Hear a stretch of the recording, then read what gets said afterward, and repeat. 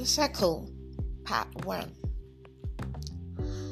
My girlfriend had called me from Canada a few days ago.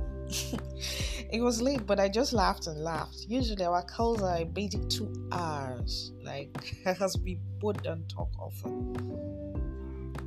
This is the result of hard work, tenacity and consistency.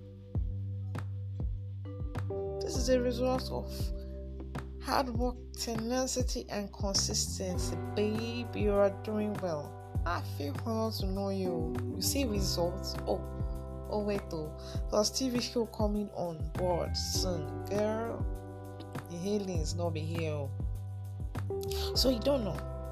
I prefer to use my surname. I've always wondered. You never tell me how you're gonna waka go. I smile. That's just I'm not ready for it now, Aspa. I never really like this. Be mindful of your friendship. You see, it is great to have friends who celebrate you with all their heart, believe in you, even when she was not even in your pocket and no one sees your value. Truth is, greatness recognizes greatness, no matter what it is dressed up in. They see beyond your noses where you are headed and they stick to you. My girlfriend has been my friend since we were at least 12 years old, and that's over 2 decades of relationship. So she can tell the growth. However, I feel quite far from where I want to be, yet I'm thankful for where I am. It is great to have stimulating and intellectual conversations with your paddy there. I've always chosen myself carefully. If we always have to be talking about men, then I'm sorry, I'll be exiting the group quite shortly and permanently. If it always has to be about why you are still single or just going on and on about marriage till the point it sickens, I'm so running off. Especially if you aren't willing to listen to counsel on how to live a life of purpose, single or married. Have someone you look up to. So my mentor was in town briefly over the last weekend, and he briefed me just an hour into his proposed arrival and mentioned that he was likely not going to be disposed as his schedule was tight. I smiled. I'm like, this isn't even happening. I then focused on offering service to make sure his flow from the airport to his meetings and all that would be a smooth sail with no hiccups. Always remember to appreciate significant people in your life with acts of service.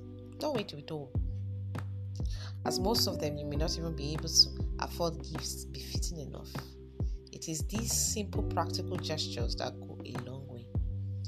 Oh well, I succeeded in having a meeting slated same day after work hours, and I tell you I was glad to have persisted.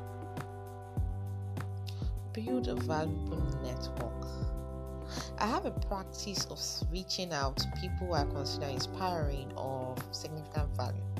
We're all busy, but what I do is to be there at the beginning of the year. I book appointments with them, all if I can, and stretch my meeting schedules over a period of 1 week or 2.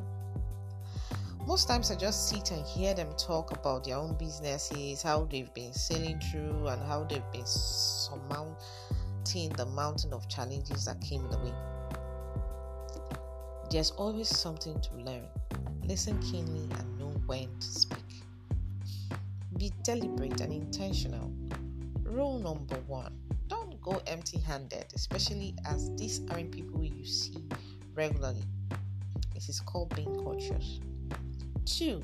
Extend a hand every now and then, and they are having a seminar, a speaking engagement somewhere. Turn up as moral support. Offer assistance prior to any event they have coming. What will you be needing? You need volunteers. What way can I assist you? You see, my girlfriend is an expert on social networking, as per even where she used to go for swimming and salsa classes when she was in Nigeria was well selected. Because of the class of people that were there, that used to turn up there. My dear, it is called deliberate positioning.